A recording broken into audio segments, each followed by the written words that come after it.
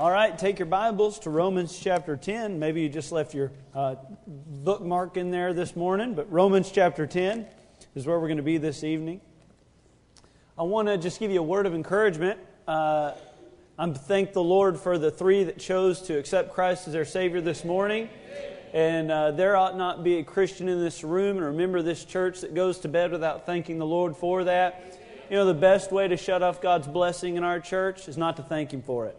And so make sure that when we see tremendous victories in our church, that we don't just accept them as commonplace. Because what happened this morning was not commonplace. And I praise God that He just allowed us to be a part of something like that. Romans chapter 10, verse number 1. You may have heard this passage of Scripture before. I'm not exactly sure. But Romans chapter 10, verse number 1. The Bible says, "Brethren, my heart's desire and prayer to God for Israel is that they might be saved. For I bear them record that they have a zeal of God, but not according to knowledge. For they, being ignorant of God's righteousness, and going about to establish their own righteousness, have not submitted themselves unto the righteousness of God. For Christ is the end of the law for righteousness to every one that believeth." Gracious Heavenly Father, we pray that You bless now in the few moments that we have here together. Lord, I pray that this message would touch many hearts in the room as it's already touched mine. I pray in Jesus' name, amen. Now, growing up in church, I've heard thousands and thousands of sermons, and even if you were to narrow it down of just mission sermons, I've heard hundreds and hundreds of mission sermons. And oftentimes throughout a preacher's sermon, I would hear something that they would say that kind of sounded like this: "You are a missionary where you are." And you got to have a little rasp in there. It's not preaching, right? "You are a missionary where you are." Patch the Pirate was the one speaking to us, actually. No, I'm kidding. But in full disclosure, while I accepted the basis of that statement, while I was called to fulfill the Great Commission like everybody else, I truly did not feel qualified to be a missionary. Now, what these people do is spectacular. Think about it. They're leaving every comfort that they've ever known. They're leaving the greatest nation on the face of the earth, many times to go to governments that are so screwed up you can't even find food to eat. And this is the type of faith that these people demonstrate. I mean, we have a guy who loves eating crawfish going up to Toronto where all they know about is hitting home runs off of poor little pitchers and throwing their bat halfway through the ceiling. Amen. I think Jose Bautista needs to be saved. Amen. Truth is, I did not feel qualified to be included in the type of faith that these people had. So I looked up kind of what the definition of a missionary is to kind of bail myself out. You know what I mean? To kind of give me an excuse. So how do you do that? You go to the old dictionaries where words still had pure meaning. And I went to Noah Webster's 1824 dictionary. I actually had to reinforce my desk before I put it on it. So that's how old this thing is. And this is the definition of a missionary. And I was expecting a total bailout. I was trying to cop out, and this is the definition: one sent to propagate religion. Well, thanks, Noah. That didn't bail me out at all. So when I didn't find my answer or my bailout in the old dictionary, what did I do? I went to a modern dictionary, one that kind of waters down what the words should have meant. And over time, they've taken on new meanings. And so I was thinking that maybe my mindset of what a missionary is would be more equally closely defined by a modern definition. So, as of 35 minutes ago, dictionary.com, which you can't get more modern than that, honestly. Dictionary.com's definition of a missionary is a person sent by a church into an area to carry on evangelism or other activities. Thanks, Dictionary.com. That didn't bail me out either. You see, truth is, I am sent to propagate my religion where I am at. More specifically, I don't care to propagate my religion. I care to propagate the message of Jesus Christ. So I'm sent to do that. Now, a missionary has never been confined to one area or another. In fact, our very modern definition of missionary is that you just be sent to any area at all, anywhere. So, I'm a missionary. And guess what? You're a missionary. And you can't bail yourself out. You can't cop out, because Jesus' own words were that we would go into all the world and preach the gospel. And last time I checked, even Cleburne is the world. So if we're a missionary, if I'm a missionary and you're a missionary, I truthfully have not to this point felt qualified, but I find myself thrown into this missionary category. So I want to be a good missionary. The Bible says, whatsoever thy hand findeth to do, do it heartily as unto the Lord. And I believe that if you're not trying, you're dying. And so if I'm going to try something, I'm going to try getting good at it. I'm going to try being my best at it. So I want to take a look at the making of a, not murderer, a missionary. A missionary. Verse number 1, I want to share with you 3 attributes of a missionary. First of all, verse number 1, we are to be responsive. The Bible says, brethren, my heart's desire. You know, our day and age, our churches could better be labeled or named Church of the Living Dead. You go into most churches and nothing moves the members of those churches. There's nothing to get excited about. Even the preaching's watered down. There's no excitement. There's no thrill. It's just total monotony and lame the entire time you're there. In fact, the first insult my daughter's learned is lame goober. And she's calling Amy, my wife, a lame goober. And I'm trying to correct her, but it's just so cute. It's hard. She says, you're a lame goober. And boy, that's really cute. But you go into most churches, and I tell you, it's just hard to get involved. It's hard to get excited because nobody there is acting like they're excited at all. For instance, if you can't get excited about what took place this morning at Joshua Baptist Church, you need to check your pulse. You may be the start of the zombie apocalypse if you did not get excited this morning. Think about all that went on. Now, you don't know the full story. Those folks who came and got saved are from Saginaw. They drove from Saginaw. I know the man who got saved this morning. His name is Kyle. When I was about 14 years old, I was invited on a goose hunt with Willie Caldwell, and by faith I stepped out and went with him. Amen?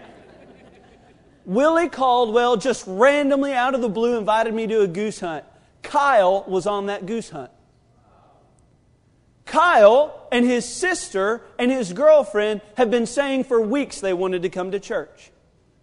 They said, yeah, we need to go to church this week. But each week something would come up. You know, they go to step out the door and something would just get in their way, or they were stepping out the door a little too late. And it just so happens that this was the week they chose that no matter what happened, they were going to church. Then they come to church, and probably the strangest thing that's happened in our church in years takes place. In the middle of the sermon, we just tag team the thing. And preacher's just like, Andrew, go. Now here's where it gets interesting. I've been preaching every Sunday night for about 2.5 years. Not one time has our text ever conflicted. Not once. Not one time have I ever seen Dad even remotely preach the same sermon I'm going to preach. And this morning he says, take your Bibles to Romans chapter 10. I'm like, okay, there's a lot of verses there. And he starts reading, brethren, my heart's desire and prayer to God for Israel. And I look at him and I go, are you kidding me right now? All that work, all that labor. Man, I tell you, he's just going to preach my message. I bet he went into my office while I was teaching Sunday school and stole my outline. And I was thinking, man. And to be very honest. Now, I'm not supposed to say this, and I'm not supposed to be this way. I was a little upset. Not that he doesn't have every right to preach any passage in the entire Bible that he wants to, but the fact, I was already thinking, I kind of got in my flesh a little bit. I was already thinking, now I'm going to have to go home. Hey, I'm being honest. Now I'm going to have to go home. And studying a passage is not what's burdensome at all. I love studying the Bible. It's the greatest thing that you could ever do, is study God's Word. And so I was interested in studying a passage. The most difficult thing for a preacher is finding what to study. And now I'm thinking, well, I only have a short amount of time. You know, there's a deadline this evening. At 6:30, this thing kicks off whether or not I'm ready. I've got to eat some type of lunch. I mean, I may only have 4 hours to not only figure out what I'm going to preach, but then to begin to study what I'm going to preach and have a fully developed sermon and be totally Spirit-filled and ready to preach this evening. Amen? And I thought, there is no way. And sitting back there, I got in the flesh, and I just started paying attention. Then he read past verse number 4, and I said, thank you, Lord. Thank you. He's not going to stay in the first 4 verses. And then some teenagers started acting up there in the youth section. My wife said, hey, Andrew, go up there and, do your job.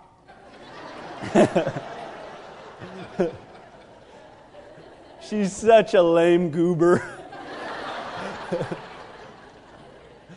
I tell you what, I'm sitting there and I've got one eye on the girl and the boy behind me. I've got one eye on the kids around me. I'm trying to figure out how to get comfortable. My suit jacket's fitting all weird. I'm trying to pay attention, and out of nowhere, Dad just goes, Andrew, come on. And I'm like, what?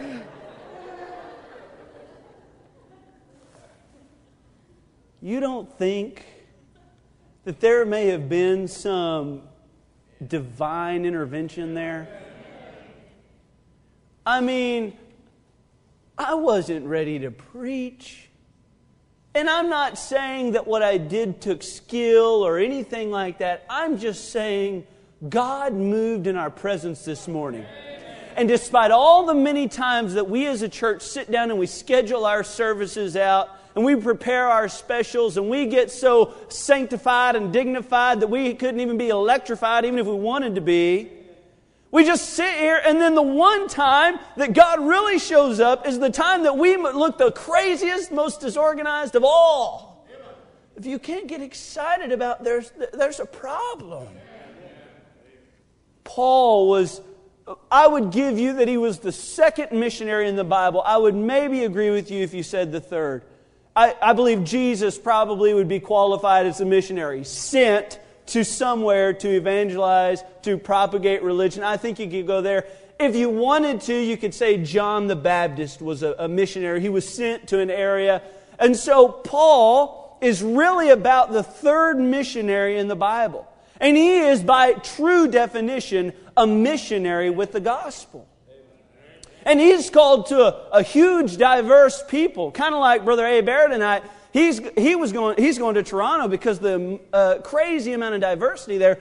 But truly, Paul loved Israel, but he had a heart for the Gentile as well.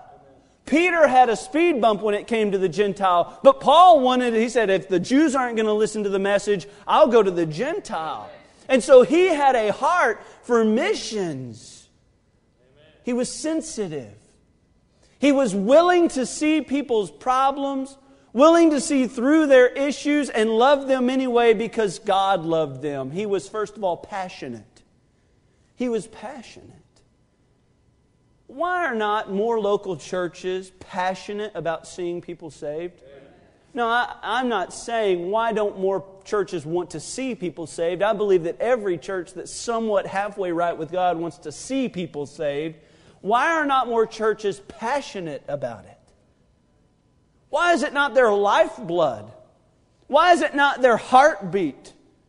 Why is it not the driving force before any event is planned, before anything is organized? Why is not missionary outreach to our community the first thing people think about?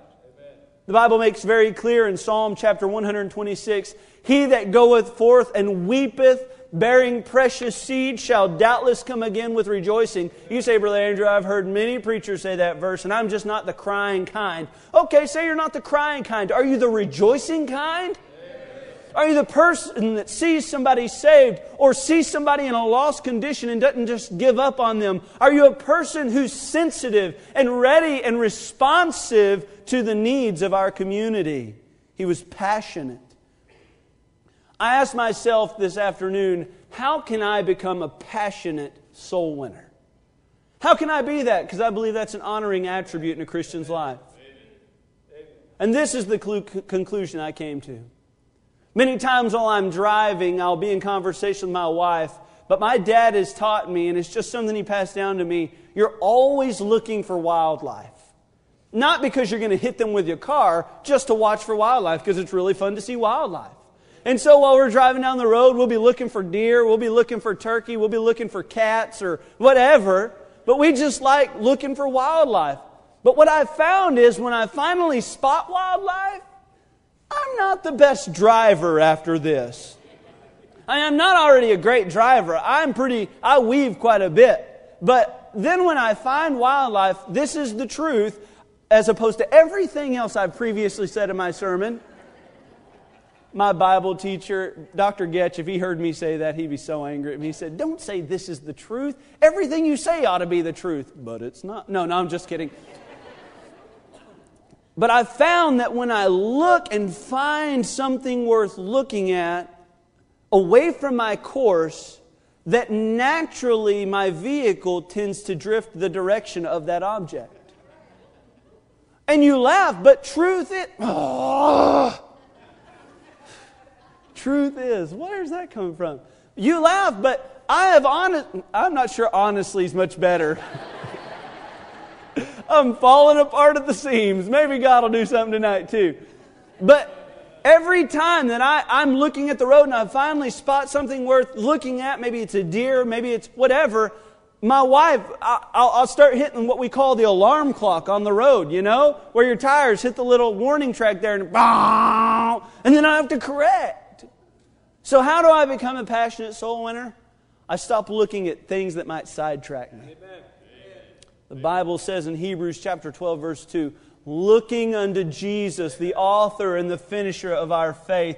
When you look at Jesus and when Jesus Christ is the focus of your life, then every priority that Jesus has will become your priority. It will become your heartbeat. When Jesus asks you to do something, it will be the utmost honor that you have, and it will be the very core of your pleasure to say, why yes, Jesus, you are lovely, and I will be glad to serve you.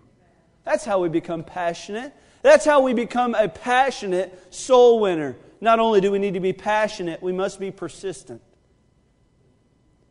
Now, don't just read the Bible and overlook some tremendous nuggets. The Bible says, brethren, my heart's desire and prayer to God for who?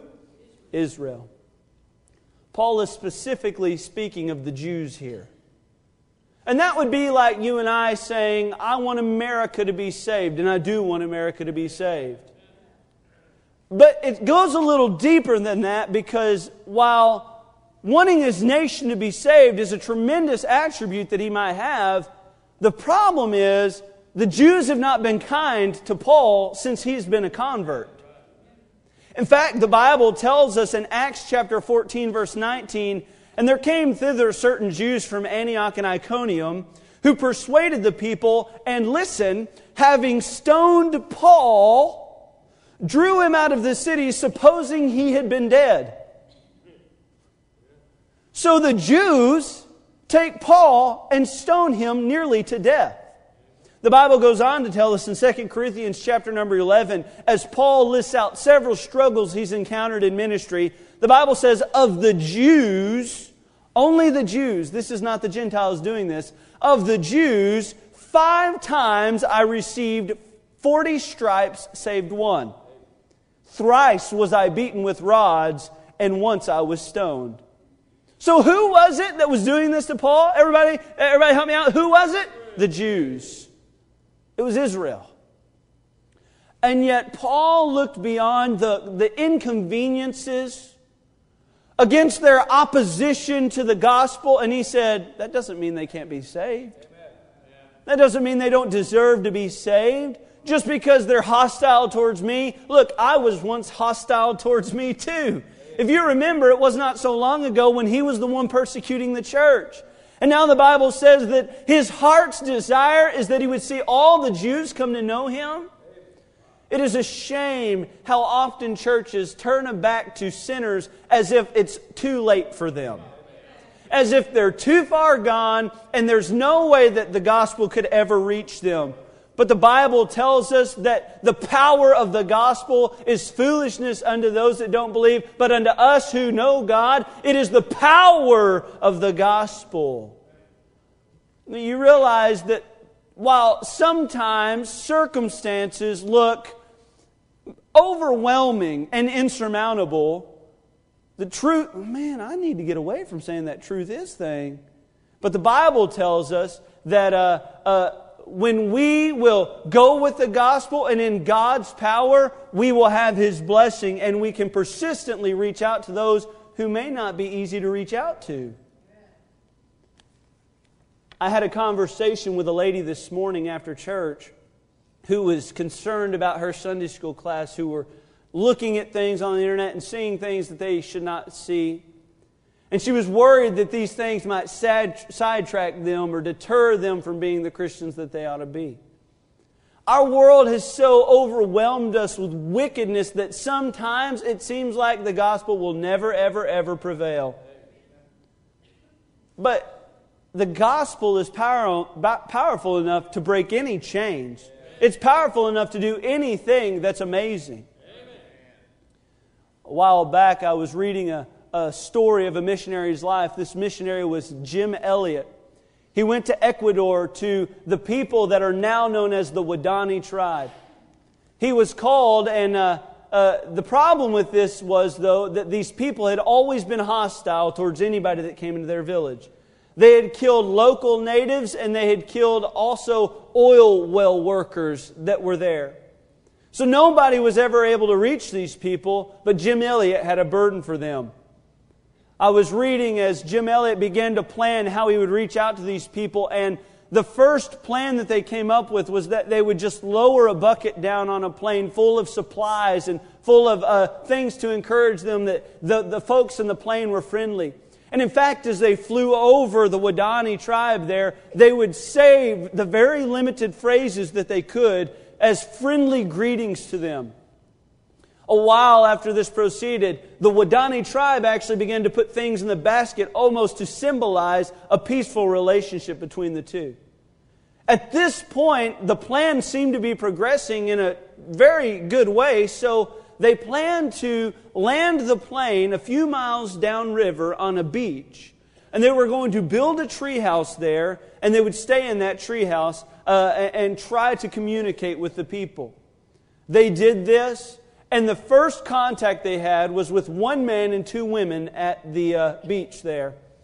They were excited and thrilled, and the people seemed to reciprocate the feeling. In fact, Jim Elliot actually took that man, the Waodani man, up into his plane and flew him around. It seemed like everything was progressing great, and then they said, "You go bring more people next time." They were waiting a day, 2 days, 3 days, and they still had not seen another tribesman come. Now, mind you, they had always been a threat.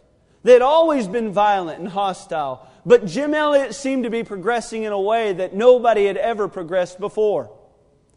Day 6, they look up the beach a ways, and there's 2 women come out of the woods. They see these women, and it seems a little odd because they're not approaching them, and as they approach the ladies, they don't look friendly. It's at this point when they hear something behind them, and behind them is a group of men with spears in hand coming to attack Jim Elliot and 4 other missionaries. Jim Elliot died with a pistol on his side. never firing a bullet, never going on the offensive, because in his heart he was persistent with the gospel. And he said, I'm not going to kill these men, but they will have to hear the gospel from someone else. Fast forward just 2 years later, his wife Elizabeth Elliot is living in the village next to these people. People are getting saved, and now they're a peaceful tribe. Look, it was a man who would not give up.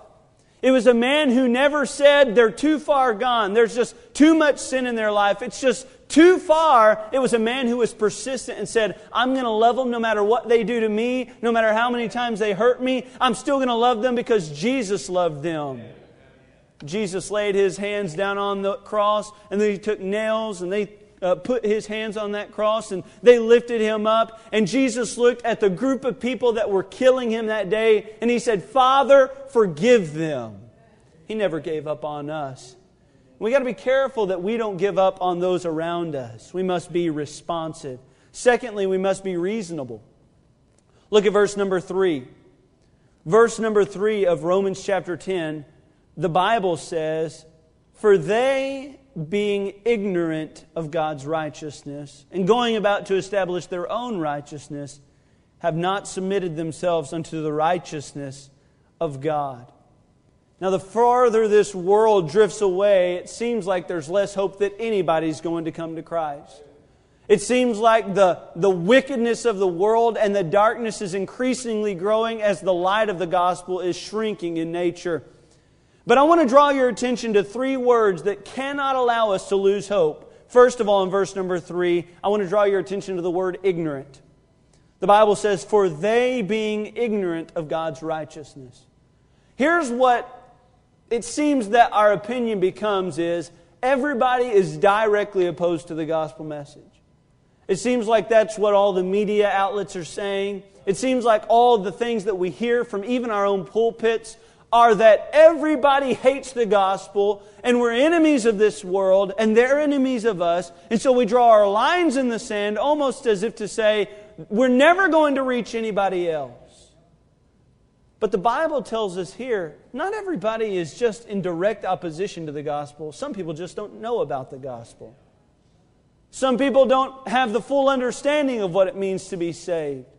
You go ask somebody at their door, if they know what it means to be saved, they'll say, because they don't. And the definition of saved to some people is so crazy. I asked one lady one day if she was a Christian. She said, oh, absolutely. And I said, do you believe in the Trinity? She said, absolutely not. And I said, well, it's kind of difficult to be a Christian and not believe in the Trinity. See, people don't know what they believe. And the Bible tells us here that some people are just ignorant when it comes to the gospel. Think about Saul before he was converted. He was zealously doing what he thought was right. It wasn't that he hated the church. It was that he loved the God that he knew. But the God that he knew was not the God that I served, nor the God that he went on to serve. He was ignorant, and we got to be careful that we don't just throw everybody into a category. I hate the fact that we are so down that homosexuals will never come to the gospel. I hate the fact that we're so down that pro-abortion people are just too far gone. That's a problem. Nobody's too far gone for the arm of the gospel to reach. And we have to understand some people may just be ignorant. Secondly, we have to see here a word. They're ignorant of God's righteousness and going about to establish their own righteousness. Now the Bible's telling us here that what they're doing, they get in a pattern of living and they establish themselves in that lifestyle. In other words, they get so grounded in what they believe that it's going to be difficult for them to hear any other message. You think Brother James going to Japan to a group of people who have never heard the gospel, who've never even heard the name Jesus Christ, do you think that he's so foolish that he's just going to go stand on a street corner, preach the gospel and hand out tracts, and next week he'll have a church of 300? No, he understands there will be opposition. He understands that when people have been taught from the time that they're knee-high to a grasshopper that there is no Jesus, he's going to have a pretty tough road to hoe. I'm reminded of the Philippian jailer who said, "Sirs, what must I do to be saved?" You know, I've never been asked that question. I would love to be asked that question. I would love to just, let me take the Bible and show you. But most cases are much harder fought. You think of the rich young ruler as he came to Jesus, and Jesus preached to this young man and he did not get saved.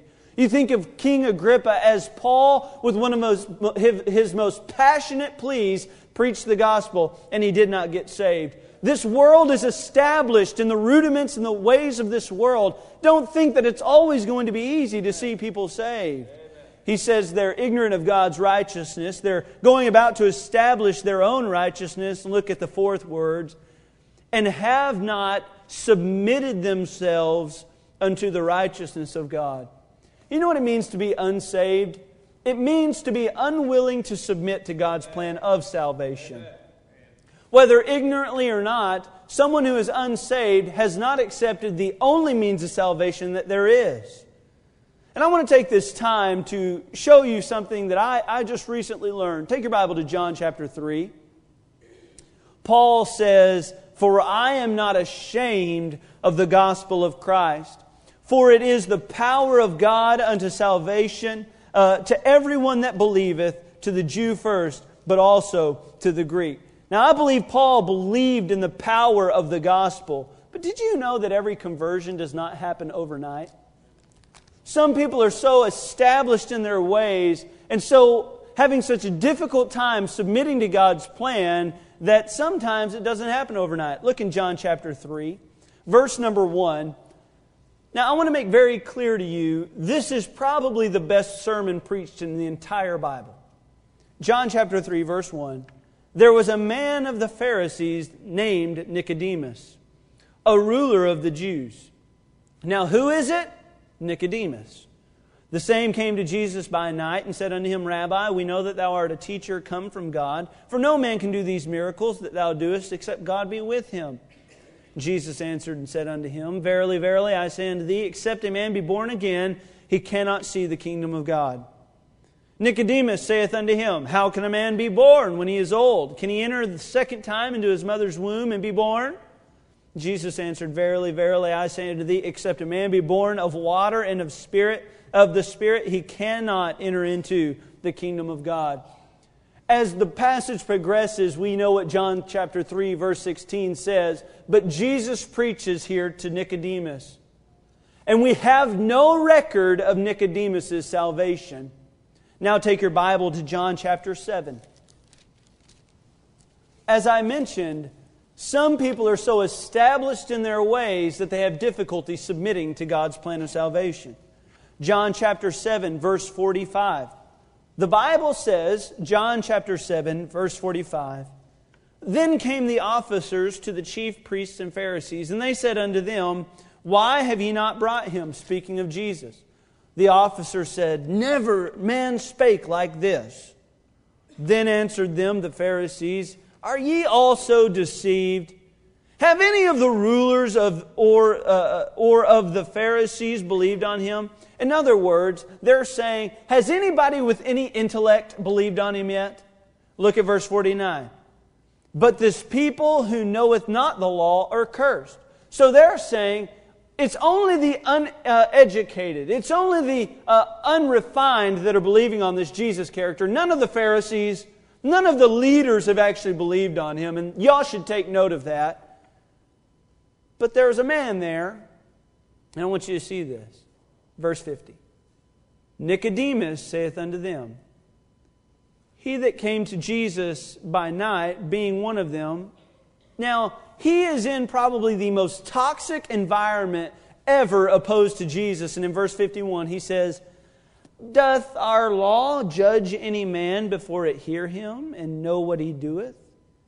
They answered and said unto him, Art thou also of Galilee? Search and look, for out of Galilee ariseth no prophet.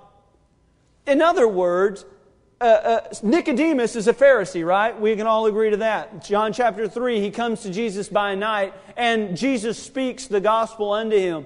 Now, John chapter 7, Nicodemus looks up in the face of a bunch of people questioning and in direct opposition to Jesus. And they say, has any one of the rulers believed? Just look at that. And Nicodemus says, well, it's at least worth hearing him out. It's at least worth, even our law, we don't just judge a matter if we don't hear it. Now take your Bibles to John chapter 19. Nicodemus, although I don't believe at this point saved. John chapter 3, there's no testimony of salvation. John chapter 7, he's not vehemently defending Jesus. He's just kind of speaking up saying, well, it's at least worth hearing him out. Now John chapter 19, verse number 38. The Bible says, and after this, Joseph of Arimathea, being a disciple of Jesus, but secretly for fear of the Jews, besought Pilate that he might take away the body of Jesus. And Pilate gave him leave. He came therefore and took the body of Jesus. Now Joseph of Arimathea, he was scared because he didn't want to be hurt by the Jews. They were very opposed to the message of Christ here. So he was kind of a secret disciple. Now look in verse number 39. And there came also, who's that's there? Nicodemus, which at the first came to Jesus by night, and brought a mixture of myrrh and aloes, about 100 pound weight. Now he's bringing gifts to the Lord, and I think that's something worth noting. Verse 40. Then took they the body of Jesus, and wound it in linen clothes with the spices, as the manner of the Jews is to bury. Now something happens here. Nicodemus is what? He's a Pharisee. Nicodemus knows the Old Testament law, right? Yes. What time was Jesus crucified? The Passover. To take the Passover, a Jew must have been purified. He could not be unclean, as the law would label it. And the Bible tells us in Numbers chapter number 19, verse 11, he that toucheth the dead body of any man shall be unclean 7 days. So in other words, now stay with me, I know this is getting kind of deep, but Nicodemus could not legally touch a dead body and still take the Passover of the Old Testament. So why would a Pharisee commit himself to bring something to Jesus, neglect everything that he's already learned, and become unclean the one time a year that he's able to take the Passover? Because he realized that the old Passover had been done away with and the new Passover had been established. Jesus Christ was the Passover lamb for the sins of all mankind. But you understand, from John chapter 3 to John chapter 19, this didn't happen overnight. It wasn't an immediate thing. Some of you have relatives, you say, Brother Andrew, I've prayed for them for years and years and years, and they just never come to church. They've never ever show any type of interest in the gospel.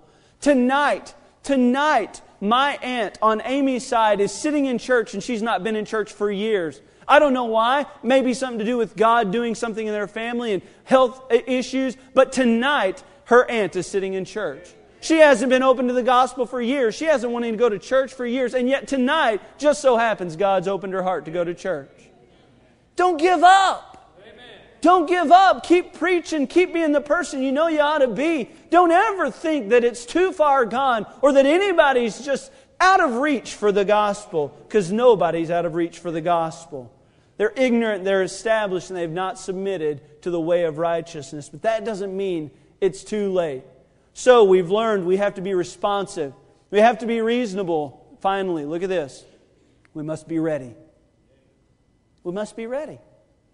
Every missionary is affected for the field that they're going for. I shared last week, I love spending time with missionaries because as far as that missionary is concerned, that's the only mission field in the world. That's the one they love. And they're even, I'm sure in their heart, they watch other missionary videos and they're critical like, well, you ought to go to my mission field because my mission field's way better than your mission field. Like cheering for a home team, right? They think, man, this is my mission field. They love their mission field. And they're responsive to their mission field. They also understand that nothing that they're going to do is going to happen overnight. They're going to have to go and be faithful and pray for people and love people and disciple people and grow people. And that's the way the gospel works. But every missionary that we send out of this church must be ready. Be ready to do what? Well, first of all, be ready to possess an answer. Be ready to have an answer. The Bible tells us in 1 Peter chapter 3, but sanctify the Lord God in your hearts, and be ready always to give an answer to every man that asketh you a reason of the hope that is in you with meekness and fear. In other words, know what you believe and share what you believe when the time is right. The Bible says in 2 Timothy chapter 2, study to show thyself approved unto God, a workman that needeth not to be ashamed, rightly dividing the word of truth. Let me ask you this tonight. Do you feel qualified to lead somebody to the Lord? The question is not whether you're qualified. The question is whether you're capable. If you know Christ, you're qualified, but do you feel able to lead someone to the Lord? It ought to be your burning desire to be ready when the time comes.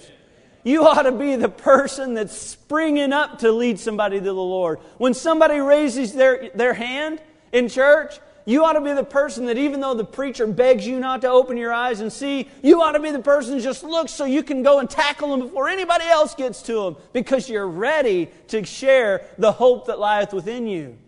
You've got to be ready.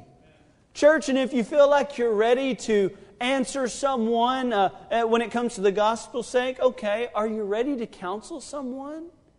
Oh, I'm not talking about counsel from your own experience. I'm not talking about counsel out of your own mindset or your own agendas. I'm talking about showing someone from the Word of God and having an answer when the time is right. An answer to encourage someone when they lose a relative. An answer to help somebody keep on keeping on when the going gets tough. That is the type of missionary we need. Someone who's ready to have an answer. And finally, ready to point them to Christ. I am amazed at how many times people take presenting the gospel upon themselves. I want you to see this. Take your Bibles back to Romans chapter 10, verse number 4. Presenting the gospel has and never will be about the presenter. Amen. That's where we get hung up, though, isn't it? We say, well, I don't know if I'm going to stutter through it. I'm probably going to say something that's not right. I don't know if I'm capable. I'll probably forget all the references. I don't even know what I would do. It's best if you have a chain written out in your Bible. Just put them there in the columns. Just tell where the next verse is. You say, I would probably just not even do a good job. And it's amazing how we can take something that's never been about us. It's between somebody else and the Lord, and yet we act like the burden's on us. Romans chapter 10, verse 4. What is Paul's heart for the mission field? For Christ is the end of the law for righteousness to everyone that believeth. You need to know what you want to know what you need to know to lead somebody to the Lord? Know that they're not good enough to get there on their own, but there was somebody who took care of it for them. That's really all you have to share. You don't have to make it about yourself. You ever been in conversation and somebody come up and act as if they redirect the conversation to them no matter what you're talking about? It's like you have a car, well, they have a better car. It's like you caught a fish and they caught a bigger fish. It's like your wife is ugly and their wife is... No, I'm just kidding. They always have a better story and they make everything about them. So often we're guilty of making the gospel about us. I remember being so afraid to open up my Bible and share the gospel with somebody. But I was looking at my own insecurities. I was looking at my own limitations when it came to my knowledge or my experience. And I made someone else's salvation experience about me. What a trick of the devil. If you tonight have been saved, you have your testimony, which is the best tool you can have. You have your personal experience. All you need to know, if you have your testimony in a tract, the devil is afraid of you. Oh, we're missionaries. We're missionaries. And we're missionaries sent to our area. As I said this morning, you have a group of people that you can touch with the gospel that nobody can touch. I think of somebody, and I don't want to start calling names, but I think of somebody like Miss Ashley Klein. Miss Ashley. She gets a chair and they're stuck in that chair. It doesn't matter what she says. She's a not a barber, a beautician, a stylist, we'll call it that, not a barber, much more uppity than a barber, Miss Ashley. And Miss Ashley has this chair, and she can go as high as she wants. She can go as low as she wants. And I'm already thinking, do you want to go to heaven or hell? What a brilliant way to present the gospel. And it does not matter what you do. I'm thinking if you're a contractor today and you have one of those nail guns that shoot at a distance, you say, if you died right now, are you sure you go to heaven? What a brilliant way to enter the plan of salvation. Holding a nail gun pointed at the person's face. Look, we make it all about us, and it's not about us at all. We're missionaries. We may not be great missionaries. We're just trying to be good missionaries. And over time we say, well, we just haven't seen a lot of progress. Keep praying. Keep working. You don't think Paul was a little discouraged when the Jews ran him out of town, imprisoned him, and beat him? You don't think he was a little discouraged? And yet his prayer and his heart's desire has never changed. It's never wavered. He wanted them to be saved. Find somebody to love. Find somebody to begin working on and praying for and contributing every bit of your being to see that person's salvation. It may be your mother. It may be your father. I know I'm praying for my mother. It may be a relative. It may be a coworker. But find somebody. We can change this world one person at a time. Just don't give up. If you're going to make a missionary, the missionary has to be responsive. They have to be reasonable, and they have to be ready to give an answer when the time comes.